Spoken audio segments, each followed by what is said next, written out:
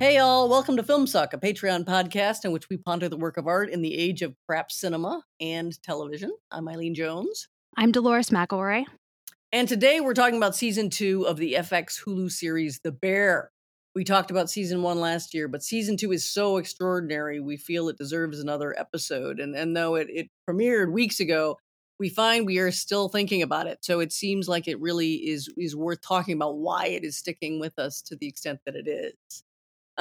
So let's just jump right in. Dolores, do you have a hot take on The Bear season 2? Yeah, I don't know how hot it is, but I got to take. So I don't know if you felt this, Eileen. When I originally started watching the first couple episodes of season 2, I thought that the pace was noticeably like slower, maybe, and like a bit artier. And I was a little nervous that they wouldn't be able to sustain that or to create enough like tension and drama that way. But I was really pleasantly surprised. To me, each and every episode in the second season is almost like a standalone film.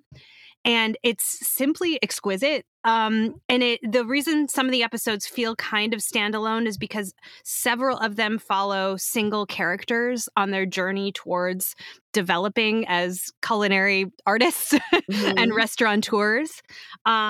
And to me, I don't know if this is true, but it seems evident, or it looks like the budget got a little bit fleshed out. Yeah. And the photography is gorgeous. And the settings where they're shooting are slightly more elevated because in this season, Carmy is taking his family beef shop, The Beef, and creating a fine dining restaurant, The Bear. So the environments where people are training for fine dining are, definitely like more, if not more beautiful. I mean, I guess by many measures, but they're just like very like long, like elegant lines, characterize the surroundings here. I thought it was just gorgeous. Like the tension is not only like maintained, there are like so many moments of people coming into their own greatness that are so genuinely moving. The line cook Tina is played by Liza is her name. Liza Colon Zayas is one of my favorite characters, and I love this actor. She's incredible. She gets an episode, and there we'll probably go through the many characters who sort of like rise to the challenge that Carmy has given them, which is to be the best they can be in their given jobs for this new restaurant. But just seeing people get the opportunity to try to be great, and then to develop personally and to then pitch in towards this communal project, which is a restaurant, which is like funneled towards what I think is the very like wonderful goal of making people feel great for an evening. This is like my favorite thing in the world. I'm envious of it. It's this thing I love most about, like working in the arts, is like people working towards a common goal to create an experience for other people. And everything about it's moving. It's wonderful. The acting is so good. And if you've heard about this season, you've probably heard about episode 7, which is a flashback episode to a family Christmas. It's very Eugene O'Neill. And, it's kind of like it builds. I know portions of it were shot in a single take, like 20-minute takes at a time, with all of these incredible actors. Oliver Platt, Jamie Lee Curtis, John Mulaney, the star of The Bear, Jeremy Allen White, everyone like overlapping dialogue and like at their finest. And that episode is like, it's a masterpiece. I mean, it's very like mid 20th century, something out of like Albee, O'Neill, Williams, and pick your tortured American family. And also, so true to life if you have a dysfunctional family. Absolutely. Everyone's still scarred by that episode. I still see people refer to that episode. Yeah. Woo! Yeah, I will never be watching that again. But me either. It was art. Yeah. Great as it was, it will only live on in my memory. You bet. And truly, the whole thing left me breathless. I mean, Mm. the way everything was photographed, I learned. Well, I don't know if I learned a lot, but I feel like I got a sense of what it's like to be creative about planning a menu, which is Mhm. something, I'm not much of a cook, Mm. but I really got like some insight into that, Mhm. and I think that the show also gives a sort of like blood and guts feeling of what it's like to open a restaurant, which seems Mhm. damn near impossible. Mhm. Uh, I kind of like got a sense of this world that I don't belong to. And that's another thing that's kind of like the best that entertainment can do too, is like, give you a peek into the worlds of other people. So I love this damn show. It's like, it's moving, it's beautiful. I learned stuff. Mhm. And yeah, it's great. How about you? Yeah, well, I'm with you on, a lot of trepidation about season 2 because I love season 1 so much. And early on, I think it was at the end of season 1, there's pretty much indications of where season 2 is gonna go narratively, which is now we're gonna try and scrap the beef and do the bear, this fine dining thing. Mhm. And I was dismayed because I just thought, I'm so into the whole experience of the beef. Mhm. I'm so immersed and I love it so much. It seems a mistake to just completely change, or it seemed to me at the time, to change the term so sharply for season 2. Mhm. And then in the beginning, the same thing. Like you have to kind of feel it doesn't have the same quality of construction that now, I don't mean that in terms of evaluating how good the quality is. I mean, it doesn't have the same tone. It doesn't have the same feeling as far as how the structure is working as it does in one. It's a much Mhm. more complex structure, and so at first you do feel a little off. Like, yeah, is this actually stumbling plot and timing wise? Or is this, but as the longer you go, the more you realize there's a method in all this. It's all these, some people have called them departure episodes or Yeah. standalone episodes, a whole episode pretty much devoted to Marcus, who's the pastry chef, getting training, very specialized training in Copenhagen, and his whole experience that's suddenly opened out hugely into this other culture and how he's as hard as it is, how he's really reveling in it. You can see it doing things to him just to be Mhm. there. So that's practically one whole episode. Um, so as you go along and as it keeps working, I mean, it just like you feel fearful, like, can they possibly pull this off? And then it works. And by working, I mean the same kind of thing that Dolores has already mentioned. For me, it was the sharpness of how many hugely emotional moments there were. I couldn't believe it.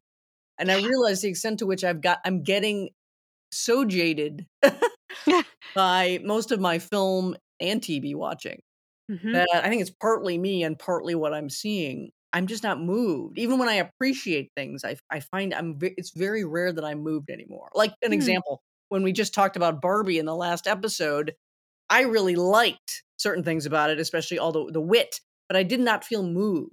Dolores felt moved Mhm. at certain moments where it was clearly indicated that you should feel moved here. I did not feel moved. But I think it's as much me as it is. I've seen so much stuff. I've been at this film reviewing for so many years. I think I've just seen so much stuff, and Yeah. I don't think it's getting better. I think it's getting worse. I'll Oh, just yeah. say it. That's not exactly a daring claim to make anymore. It seems to me what I'm seeing is worse. So at any rate, to have something that's so moving that there are so many things you can point to and say that moment, that episode, it just seemed incredible. Like I've been more moved by The Bear than by the last 20 films I've seen, Mhm. I would bet. Mhm. So, you mentioned Tina having a kind of, an episode sort of semi-dedicated to her, if not dedicated. I can't remember if it's all about her, but it's a lot about her. It's a lot, yeah. And she's come a long way. If you recall season 1, she was completely opposed to changing anything. She Mhm. liked knowing how the beef ran and she wanted to do it that way. And it takes her a long time to be persuaded around when she finally realizes she will actually be a better cook if she follows the way Carmi is trying to show her to do something. That begins this change. So she's really on board by the time you get to season 2. But there's this wonderful moment where Sydney, who's now been kind of sort of elevated in a way in her role, it's a much harder role to play. She's now Carmi's full partner. She's gone from sous chef to full partner Mhm. in the second episode, and she's got so much on her plate that she actually, what's her title? Chef de cuisine? I wouldn't know. Sorry.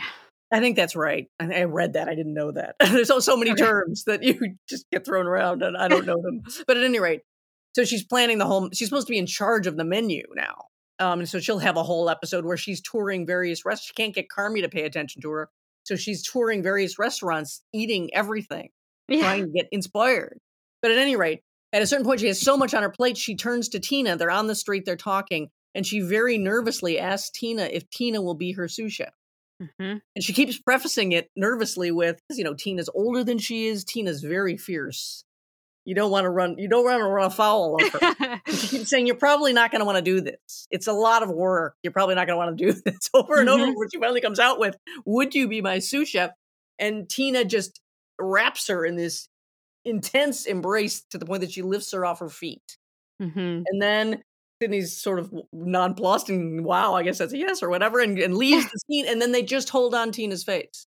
And Tina's face is just transformed. And you can see from her performance, which is great, that she sees the world completely differently now. Because she's transformed.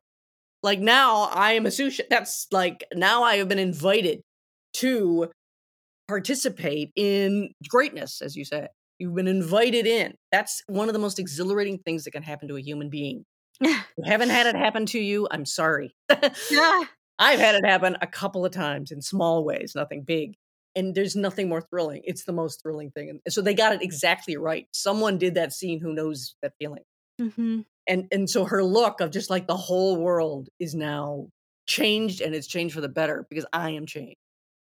It's just so well done. I was so moved. I was just like, oh my God. And there's so much of that in The Bear. There's so much of a feeling of people are working on this kind of material that they actually understand or have done a lot of work to find out about. Because you get a lot of these kind of, it's unusual to get this many kind of emotional hits and go, yep, over and over. Yeah. And the famous, the now already legendary family Christmas episode when you go back 5 years in the Berzati clan, the very troubled Berzati clan's family life. That includes most obviously the suicide of Mikey, who's Carmy's brother who used to run the restaurant. But there's all sorts of things, and it's all being indicated and hinted at and referred to all the way through. And to a certain extent, it's replicated, and of course, it's a family restaurant, so the dynamic is replicated in their interactions in the restaurant, which are very, as show creator and writer-director Christopher Storer said, very gnarly. And he himself came from a very troubled family, very dysfunctional. A lot of addiction, a lot of alcoholism, a lot of just constant angst that would explode. And he said, well, his family would bond over food. That's how they could get back together again. So this is one of the inspirations for why he decides to take on this. Plus, he hung around Mr. Beef in Chicago. Comes from Chicago.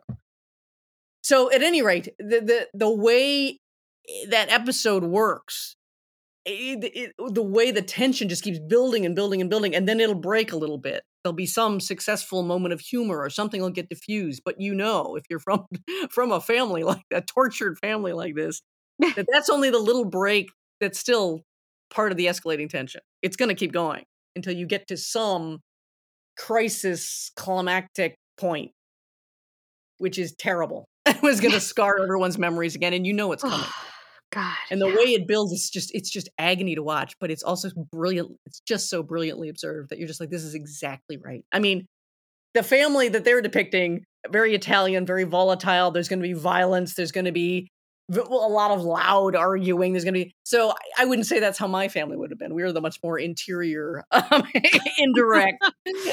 It could still wind up in screaming and violence, but it wouldn't be all the way through leading up to it. So much shouting, so much over. That wouldn't happen. But nevertheless, there's a kind of ratcheting up of tension. And the attempts by people to secret. It's the whole episode starts wonderfully with the two brothers, Mikey and Carmy, trying to persuade their sister, it's Natalie, right? Natalie, yeah. Not to say to their mother, Are you okay? Are you okay, Mom? You doing Just okay? Don't say that. Whatever it sets her off, so don't say that. And so you're just sitting there going, she's going to say it. Yep. She's going to say it because everyone is so tense and so addled by the tension that they'll do the very thing they know they shouldn't do, just out of sheer Compulsion. automatic, they can't help themselves kind of thing. So you know it's coming. Oh God. And Poor Jamie Lee Curtis Natalie. gives a performance. I didn't know she had this in her. Yeah. It's incredible. She gets exactly. She's supposed to be, they keep referring her to her as an alcoholic, and she clearly is, but she's also clearly mentally ill. Yeah.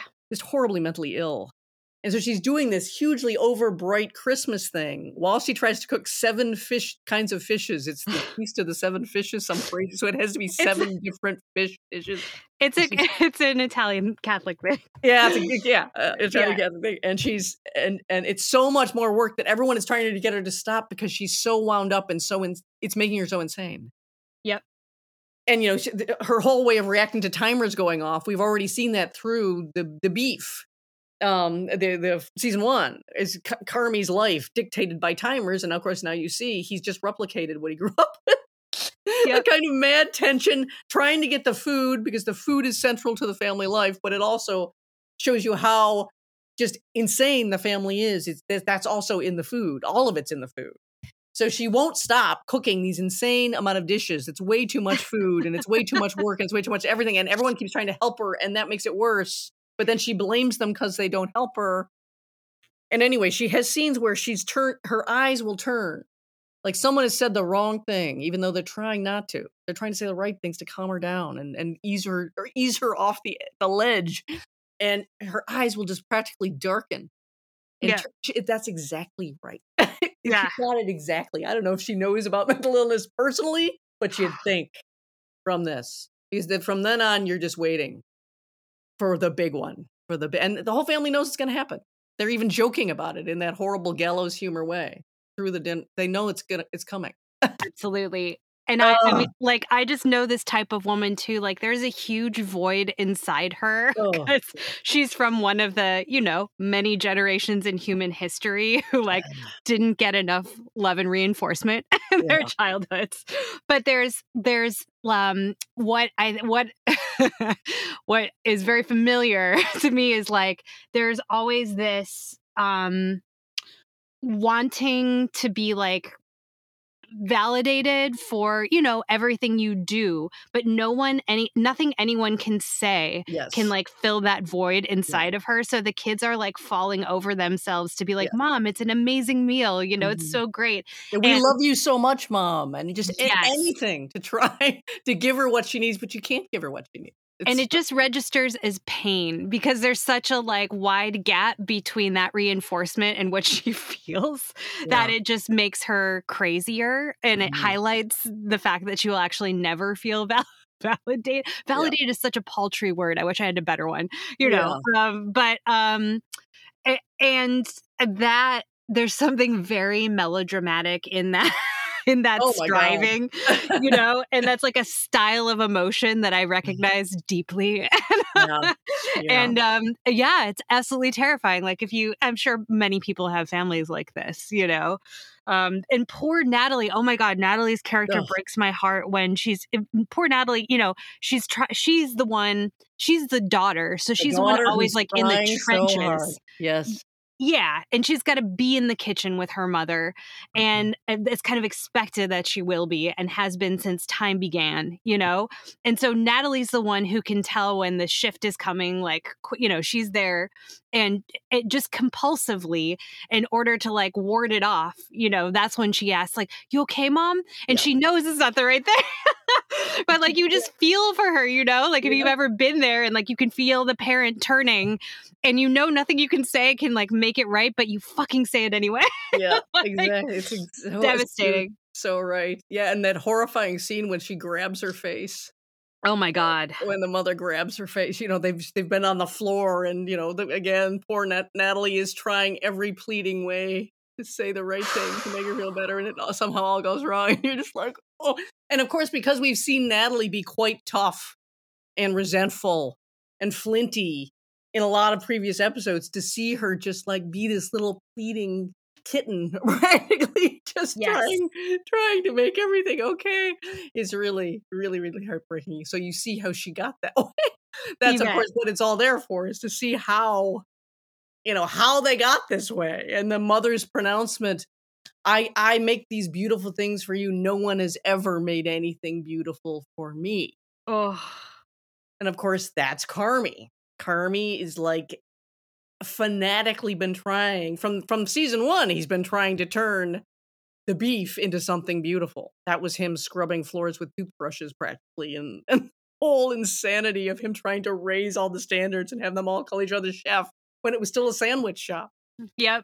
He's just obsessed. And so, of course, it makes total sense in this context that now he would go right on to the ultimate, beautiful, perfect fine dining. It has to be perfect. It has to be insanely perfect, beyond anything any normal people have ever experienced. Yep. Yeah, it was news to me that, in fact, they do this in really, really expensive fine dining places. Like try to overhear what somebody would really like to experience food-wise and then create it spontaneously. I'm like, they can't possibly. And it's like, oh no, yes they do. And they would my research God. clients to try to do that. That's right. I was like, that can't be. Apparently it is.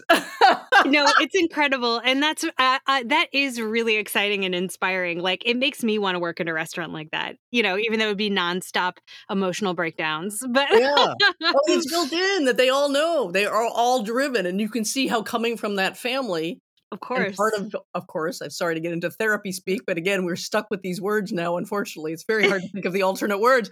If you come from the dysfunctional family, your whole instinct is to recreate the dysfunction, even though you think you're running from it. You just turn it out again. So of course they all get into the restaurant business, which is going to be food obsessed, trying now to create something beautiful that they could never do for their mother. Yep. And just the insane white knuckle quality of building to crisis all the time is now it feels normal to them, so that's what they do. Yep, exactly. Exactly. God, and then the kicker is Natalie's husband, who's like not Italian, brings an 8th fish dish. He brings a fucking tuna casserole. Yes. And he doesn't understand what he's done. They think this will be the bomb that's going to go off. So what do? They just hurl it outside. They're like, don't let her see it. You can't see it. Get it out of here. Get it out of here. He brought an 8th fish. And he's like, but then I'll have come empty-handed. It's like, it doesn't matter. Yeah. Throw it in the bushes, anything. Which is hysterical. Hysterical. Yeah. Hysterical. Yeah. You can go on and on. You can go on for hours about that one episode. I literally know someone who said I cried during that episode. I wept during that. And for me, it was just like it just lived with me for days. It was in my head for days and days. I couldn't cast off the whole darkened tone of it. It was very, very intense and crazy. Yes, but just saying that's exciting. And you're so right to bring up a certain type of theater. That's what you used to go to the theater for, Oh, yeah. You went to see an Albee play or a Eugene O'Neill play for that. Yep.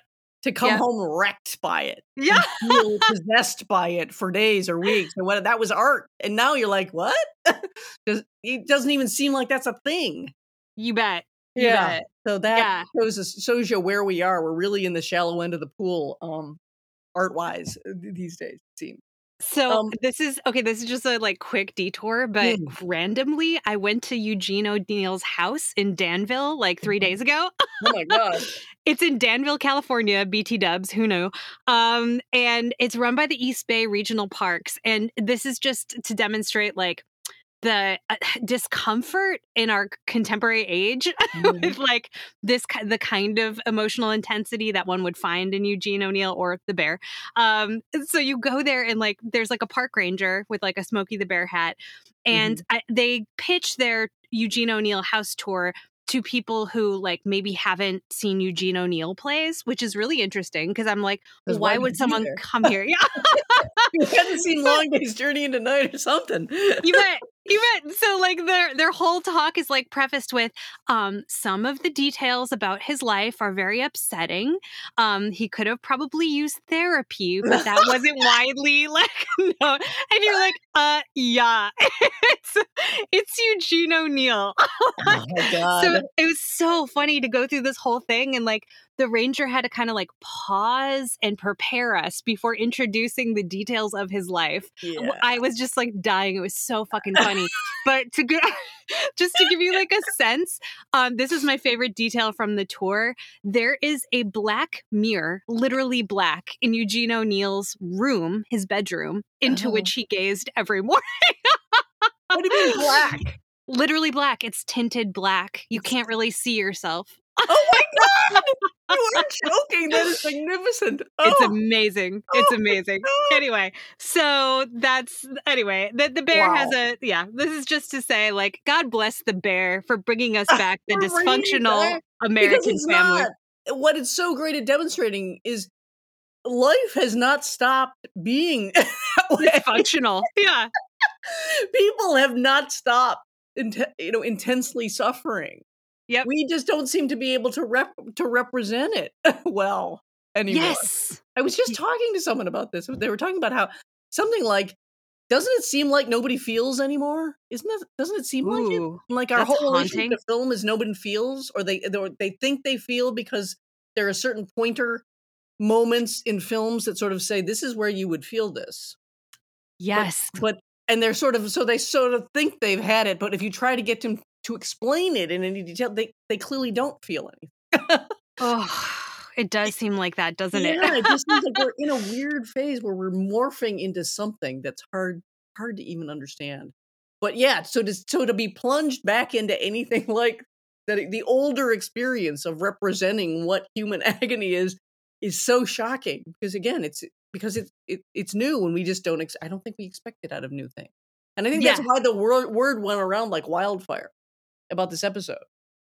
I had finished my review, and they wanted a rush, so I only got up to 5, I think, or 5 or 6. I was right before episodes. And I finished the review, put it in, and then started seeing everyone referring to the episode, and I was like, God damn, it was too late to get it back.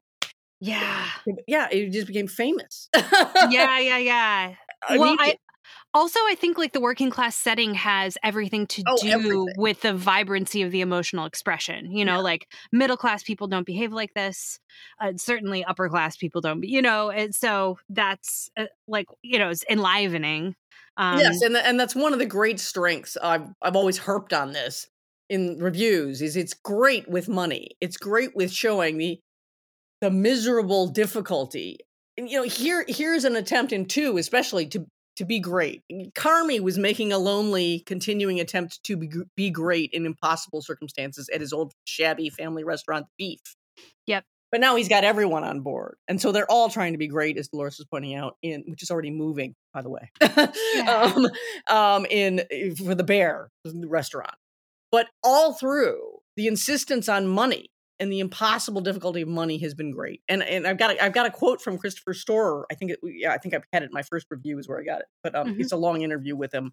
But he talks about it, and he said, even when you're in the development process of any show, for whatever reason, I have found that people are really reticent to talk about money. And I'm assuming they mean studio executives, producers, etc. Like we kept saying that it seems small stakes, but it's giant stakes where 100 hours can make a giant difference to a business. So he's talking about how impossible the restaurant business is. And I said, you can't make the show without getting into that. You can't make the show without talking about how finances ripples through everything. And then he goes on to talk about the impossibility of the restaurant business. Like, I can't tell you how many chefs told me, oh yeah, on opening night, a toilet exploded, or the sink didn't work, or whatever it was. The cooking, that's one skill of 100 that it takes to operate a place. But the constant agony of the money has been great from the beginning, because it's just makes your life is so impossible. And season 2 ratchets it up as they go for the bigger goal, the far bigger goal. They want a great fine dining restaurant.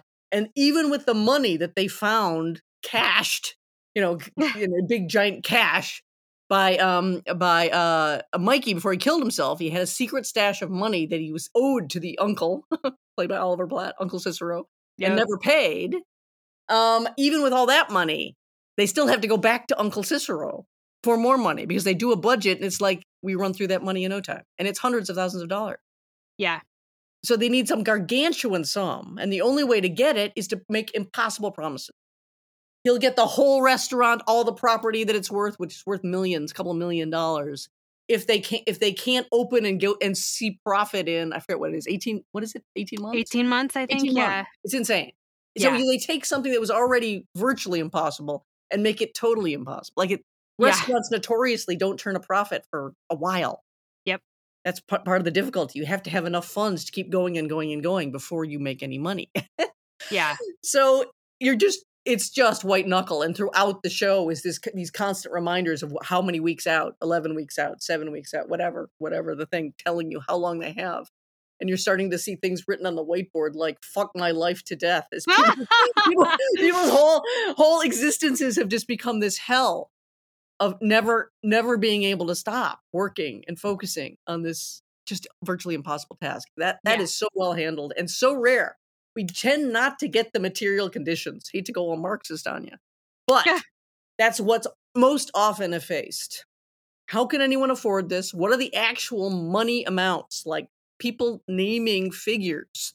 How much do you have to have? When do you have to go into profit? There's a certain point where Natalie, who becomes the manager figure of the restaurant, and she's like, we're going to have to raise we aren't even near opening. We're going to have to raise all the prices of everything because we just can't make it. 5%. Yeah. 5% across the board. So you're just like, this is exactly what we need to be seeing all the fucking time, because that's what gets glossed over in most, Hollywood produced entertainment of any kind, for want of a better word, products. That's what you take away first. Yeah. Yeah, it's so brave because it's true. That's the true taboo of American society. Oh, totally. Well, people will try to make it sound like we can't be sexually open. Oh my God, we'll be sexually open all day long. Yeah, exactly. Rather than talk about the money. Exactly. So yeah, and it also makes you appreciate, like, when you do go into a restaurant, it's like people who've never worked retail, when people go into a restaurant and complain about whatever, this or that, it's like, you have no idea. They were making no money. They were making no money whatsoever. So I think it's just like a good education for everyone. Yes. To have it rubbed in your face constantly. Yeah. Even when you think you have enough money, you never have enough money. Unless you're truly a rich person. A truly wealthy person always has, because then money starts begetting money. But for most people who have to do any kind of work for a living, there's never enough money. You're just never. You're always having to cut corners, and you're always having to make terrible deals. Yeah. Yep.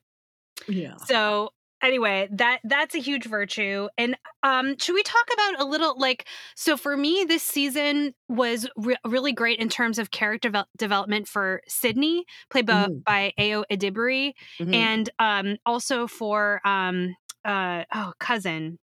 What's cousin's Richie? Cousin Richie, and it's Eben Moss Backrack, who's great. Yeah, and those are two characters who, Sydney in season 1, I think some of the writing for her character didn't ring true to me. There were some situations where I thought it was kind of hollow and fakey. And this season totally rooted her in a way that made everything she did seem very authentic.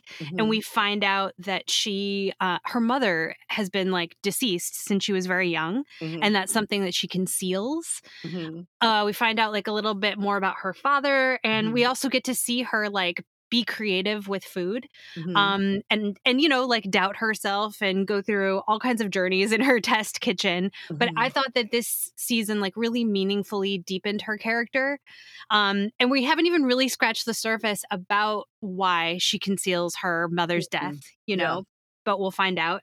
And there's also well, okay, I'll save that. But and then for cousin, so for cousin Richie, Richie's a huge pain in the ass throughout season 1, and this actor's performance was one that bothered me because his Chicago accent is excellent, and something about it was too good for me or something. I'm I don't know. It's too well studied. I don't believe this guy. He again was redeemed for me in season 2. His arc is extremely moving. Cousin Richie is a huge fuck up. He's a huge pain in the ass in season 1, and he blocks Carmy at every turn. And in season 2, Carmy puts him in a role that will be, what is it, front of house, sort of? I mean, would you say? Because Carmy believes that in him, and he's good with people. And cousin Richie initially in his apprenticeship at this fancy restaurant, is totally resentful. His job is to polish forks. He thinks it's bullshit. He's not doing a very good job. And something changes. He gets sort of like a talking to by the person who's training him. And the person who's training him really fucking loves the work of running a restaurant. He loves serving people. He thinks, it's like noble and exciting, and he lives for it. And this kind of like turns the tide for Richie, and Richie starts polishing forks well. And then he gets to shadow some people who make all the calls about like seating, and get to do the fine work of listening to people and like anticipating their needs and desires. Like you were saying, Eileen, that like amazing, miraculous stuff they do about like listening to people's conversation, anticipating what would truly delight them. And it turns out Richie's great at this. He's a natural, and it's like really fulfilling for him to make people happy. And so he starts wearing a suit, not only for his internship, but also like in everyday life. He starts like respecting himself. And that is like so freaking moving. And it's a very like well illustrated arc. None of these arcs come out of nowhere. They're all like exquisitely motivated, and like brilliantly shown. And they're showing, not telling. This is not a show where characters have like Captain Obvious speeches about their changes of heart, which I love. So I just wanted to say like shout out to that. Yeah, and that's all contained in my second favorite episode, which is right after the family one, which is called Forks. Yeah. So it's another great, that's the Richie episode. And I did read one comment by I was raving about it online, and somebody said, oh, I found that totally unbelievable. In fact, the whole show, because so many people are just turning on a dime and redeeming themselves. And I'm like, no. The excitement of being part of something where you make your bid for great can change people a lot in the short term. The whole point of the end, the way the season ends is the hard part is making any of it last. Yeah.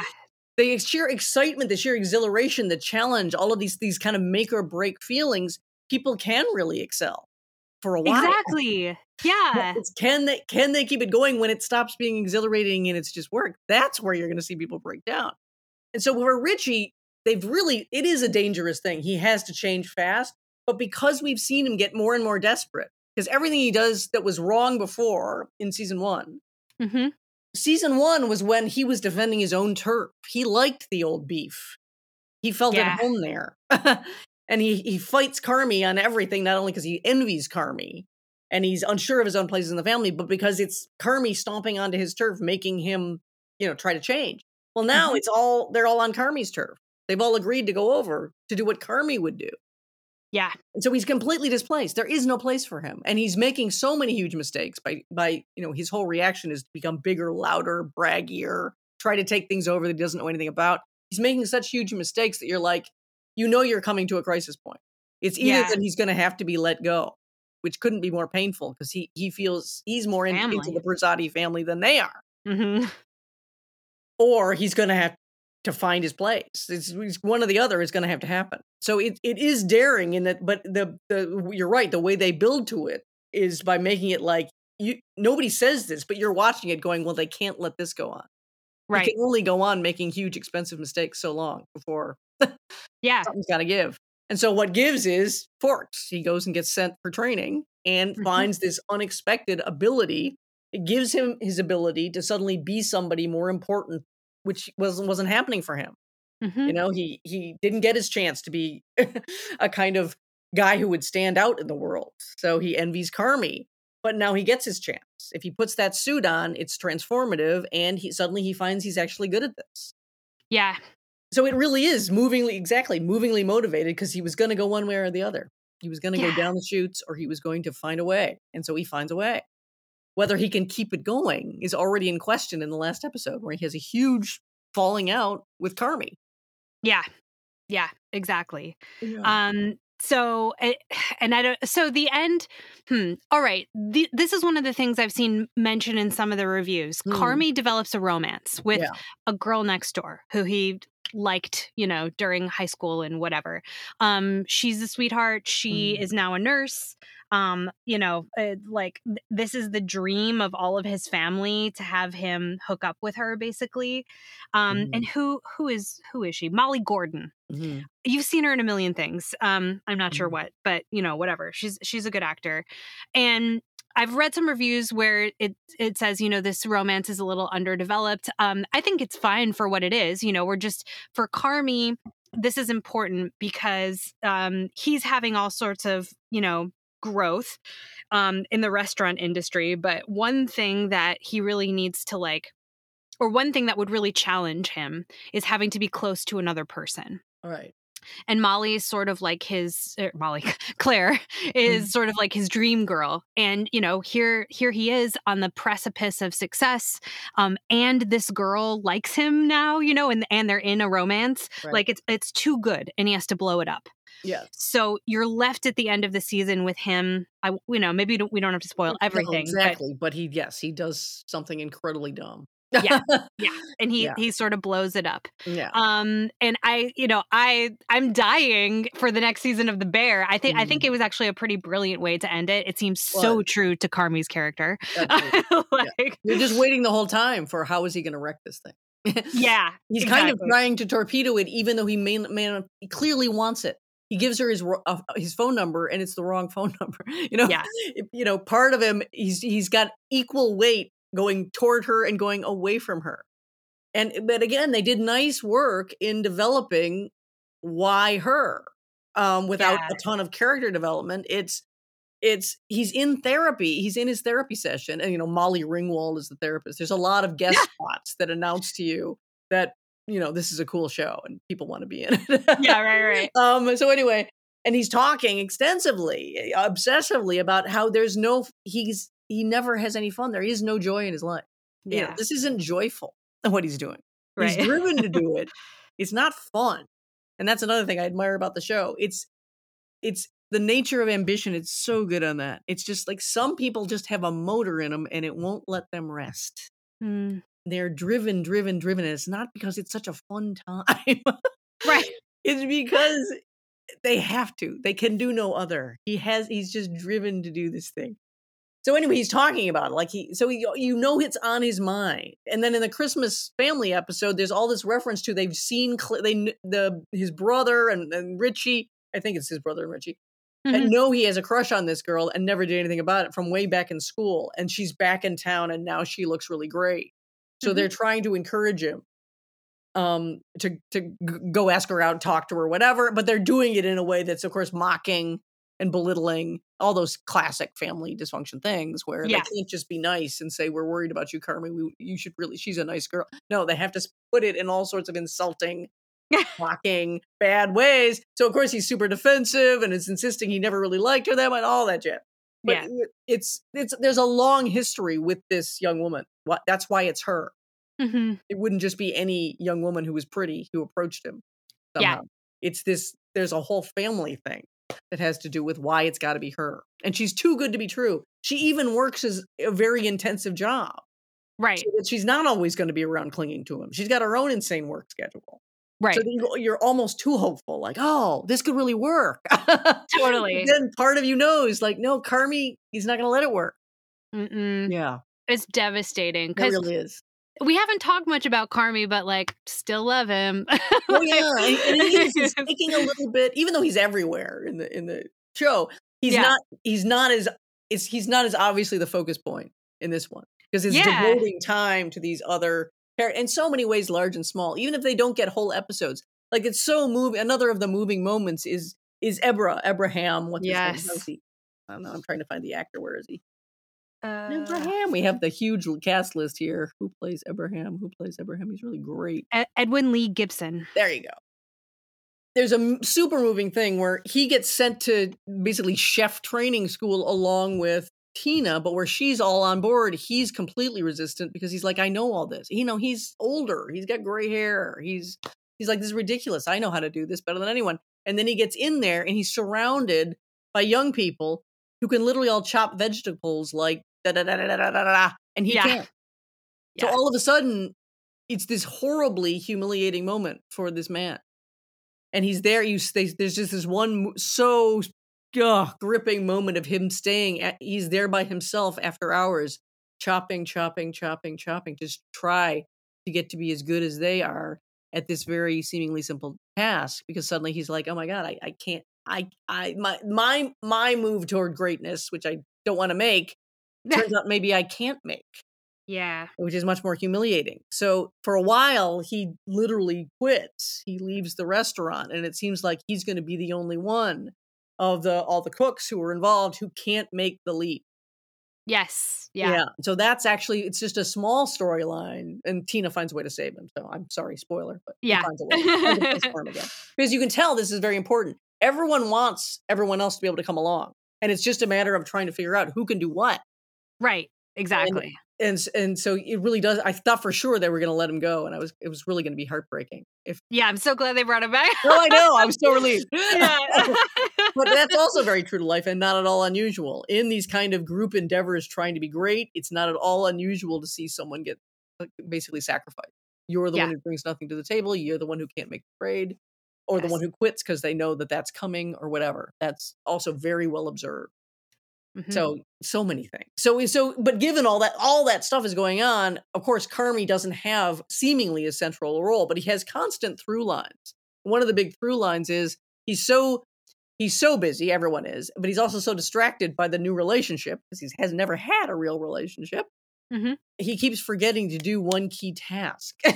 Yes. Small task. And it's, again, how true to life. How many times in your life have you kept letting the one thing slide that is then going to trip you up? It haunts me. They have a phrase like that they keep repeating in the show. There's always one more thing. And I'm like, stop, Ava. Yes. it taunts me. It is. But, it's so exactly. It just sticks with you. It's so exactly like, yeah, that's exactly it. Yeah. Yeah. So he is omnipresent, but he just has to make room. And he goes on he's great. He's absolutely great. Born to play this part. Fabulous. Yeah, Jeremy Allen White, like, not overhyped. Yeah, I know he's got a lot of hype, but he's fucking excellent. Yeah, he really is. Oh, and there's one thing I wanted to mention that I thought I wouldn't like. There were a number of things from the start that I thought, oh, I'm not going to like this when I recognized it. And then it turned out it worked great. There's a whole sports metaphor that goes on. Yeah. It's not even a metaphor. It's literal. Where the comparison is, this is like when you're trying to create a winning team. And you're trying to realize your greatness, as you're already a good player, but you're trying to become a great player. And how do you do that? And so everyone's reading this book. What the hell's the book again? I wrote it down. Oh yeah, by a basketball coach. Mike. I have it written in here. Shoot. You do. Okay. Leading with the Heart by a basketball coach, Mike Krzyzewski. I hope I've got that name up. I think I do. Yes, and it becomes this thing that that various people are reading as they're trying to get their heads around what is it, because there's all the obvious things that you do to get ready. You get extra training, but then it is true. There's a kind of sports awareness, and not that I know a ton about sports, but I know this much, that there's just these mysterious other things. There's mysterious other levels you can reach, but they're not going to be the straightforward ones. Have you ever seen the movie Bull Durham? It's all about that. Yeah, totally. Where how do you get to be that much better than everybody who they're all doing the same common sense thing, getting the same kind of training, getting, if they can afford it or whatever, or they have the time or they have the dedication, they're all doing that. But then there's this beyond thing. Like, are you the football player who goes and takes dance lessons? I forget who that is. My husband, he would always talk about him. He went and took dance lessons and it improved his game, or these things that might seem like people would scorn you or it would be ridiculous or whatever. That might be the thing that unleashes your greater power. So that becomes one of the things. Or are you going to go into a slump, the mysterious slump? Bull Durham is very good on that. And anything can throw you off because you're at such a fine-tuned level of performance. All of a sudden, things can throw you off. So Sydney goes through a slump where everything she cooks, all the sauces she makes, everything, she's tasting it with Carmy, and he's just like, they're like hurling it away from them because it's so bad. And she doesn't know what she's doing wrong. She doesn't know how she suddenly lost her touch. Yeah. So that kind of thing. So there's all this sportsy stuff being mapped over it. That at first I was like, but really, they're right. It's very insightful. It winds up being insightful, I think, by the end. Yeah, for sure. Yeah, it's excellent. And the other thing with the Sydney character, and I was aware of my own training. So Sydney is, the main. She's a woman. Carmi is a man, and I was like, are they going to have a romance? And they're the same age, and they have the same passion for cooking. And they have Obviously, tremendous chemistry together. So their talks together are always very riveting. Exactly. And it seems like in several ways, they're the only ones who can really understand each other because they have that same ambition. And they do. So Carmi starts dating Claire, and Sydney's character gets jealous, but the show is pretty graceful about it. She's jealous because Carmi isn't giving her or his whole attention to the restaurant, which is their shared project anymore. And I was aware of like doubting that myself, and thinking like, oh no, she must have feelings for him. But maybe it's just my training that like everything between a girl and a boy needs to turn into a romance. So I think they did, maybe like a romance will develop down the road, but like whatever they're doing is not conventional with the way these two characters are relating. You seldom see like a man and a woman as partners who aren't cops, being equals in a television show. So I thought that was pretty cool. And I do think we ignore the possibility of the romantic friendship. Oh, Which is kind of what I'm hoping this is going to be, where you're working, you are so intensely right for each other as friends that there is this almost a kind of romantic quality to it. Yeah. It's more than just friends. You're so drawn to each other. It has a quality of romance, even if it doesn't turn into a literally sexual thing. Yeah. That I kind of think they're doing, but we'll see. Who knows? It could be one of the big missteps of season 3. They get together and it does terrible things to who knows what it'll do.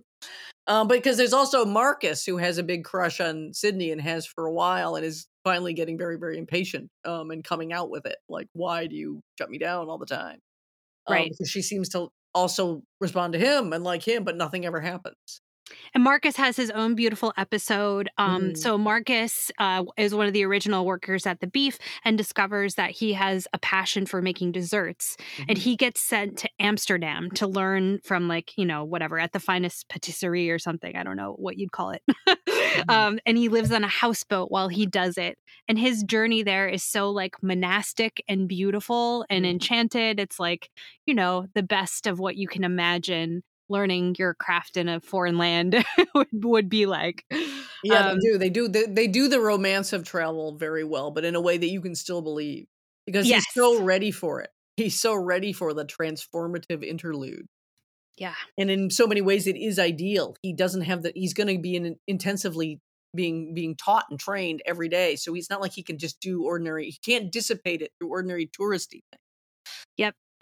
He's going to go to the houseboat. He's going to go to the restaurant where he's being trained. He's going to see a few things, but that's it. So it becomes very purified, the whole experience. And of course, they really handle well, I think, his experience with the master chef, which is played by Will Poulter, who, is fairly brutal with him, but it has no heat behind it because it's just like you just have to learn. Yeah. So he just has to keep saying, no, wrong. Nope, that's wronger still. No, you got to place that garnish, tiny, tiny microscopic garnish absolutely perfectly.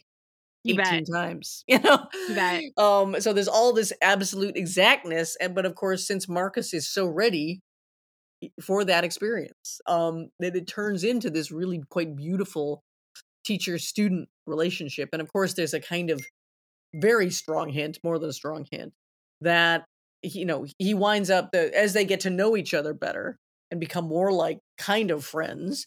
The master chef tells him about his own experience coming up against a chef much better than him, and the indication is very strong that he came up against Carmi. Yes, exactly. So Carmi was the master. That he was, even though he had always been the best cook anywhere he went, suddenly he's up against somebody much better. And that's, of course, another sports thing or any kind of achievement thing where you're great locally and you go on being great for a long time. And then you finally hit the point where you meet whoever. Yeah. It's Michael Jordan or it's whoever. And that's even the comparison, isn't it? Scottie Pippen and Michael Jordan. Michael Jordan. Yeah. And that Pippen's response is, instead of being mad or rejecting or whatever or acting out, he had just attaches himself to Michael Jordan to learn everything he can, and the chef says that's basically what I did. So it's amazingly thoroughly worked out material. That even if you thought at first, oh, it seems like it's looser than the first season, it isn't. It has this kind of tightly woven quality, considering that they came out with it rather efficiently. Quickly, Season yeah. 2. It's amazing. Again, it has the quality of old scripts by people who are really good at old scripts, in that you can feel the kind of meshing of it tightening at certain points and going, oh, it's all there. Yeah, the They're writing's bringing it all together exquisite. here, that kind of thing. Yeah, absolutely. I think the writing is the greatest virtue of the show. There are so many virtues, but it's, to me, it's one of the best written shows on TV, bar none. It really is. It's startlingly so. Yeah. Yeah. So, do we have final thoughts? I'm trying to think. Is there anything we haven't harped on already? I'm sure there is. There's so much you could talk about that I'm sure we haven't had. There's all these, one of the themes is, in your endeavor to be great, you got to be all in. And there's even a speech by Uncle Cicero at a certain point to Carmi, because, Carmi's getting so distracted by his relationship, where it's just like, look, it can't be anything else but this. And life is going to happen anyway. So Marcus's beloved mother is dying, but he's got to leave to go get this training, and there's no way to make up for not being there, but but you've got to make this choice that's just going to cost you no matter what. So Natalie, it turns out, is got an unplanned pregnancy that she's negotiating. She's horribly nauseated and sick every day, and everyone's like, what's wrong with you? And she won't tell anyone because it's so badly timed. But there's always going to be something, and that's another of the tests. Can you kind of continue on this very onerous path, a maybe once in a lifetime chance that is going to have to sideline everything else? And they really find it's amazing how many creative ways they find to dramatize that fact. Yes, absolutely. So, which again makes it daunting for you if you have any desire to be great. Yes, greatness is very daunting. But anyway, I think that's it, unless you've got a last. I do not. All we have to leave you with is our heartiest endorsement for The Bear season 2. If you haven't yet watched it, or even both seasons, get on it. This is so bingeable, you will be obsessed. I would recommend this. I can't think of anyone I wouldn't recommend this show to. Yeah, agreed. Yeah. So we call this episode "Go Bears." Still thinking about The Bear season 2, and thank you all for listening. Of course, triple thanks to our subscribers who keep us in fancy knives. We couldn't think of what the term is. There probably are terms for chef knives, and neither of us know it. We can't remember if they said it. Yeah. If you're not a subscriber but you like what you hear, please consider signing up to Patreon for all the Filmsuck content instead of just half. You can follow news of the podcast on Facebook, Instagram, and Twitter. And please join us in 2 weeks for more fantastic Filmsuck content. Until then, thank you all for listening. Bye. Bye.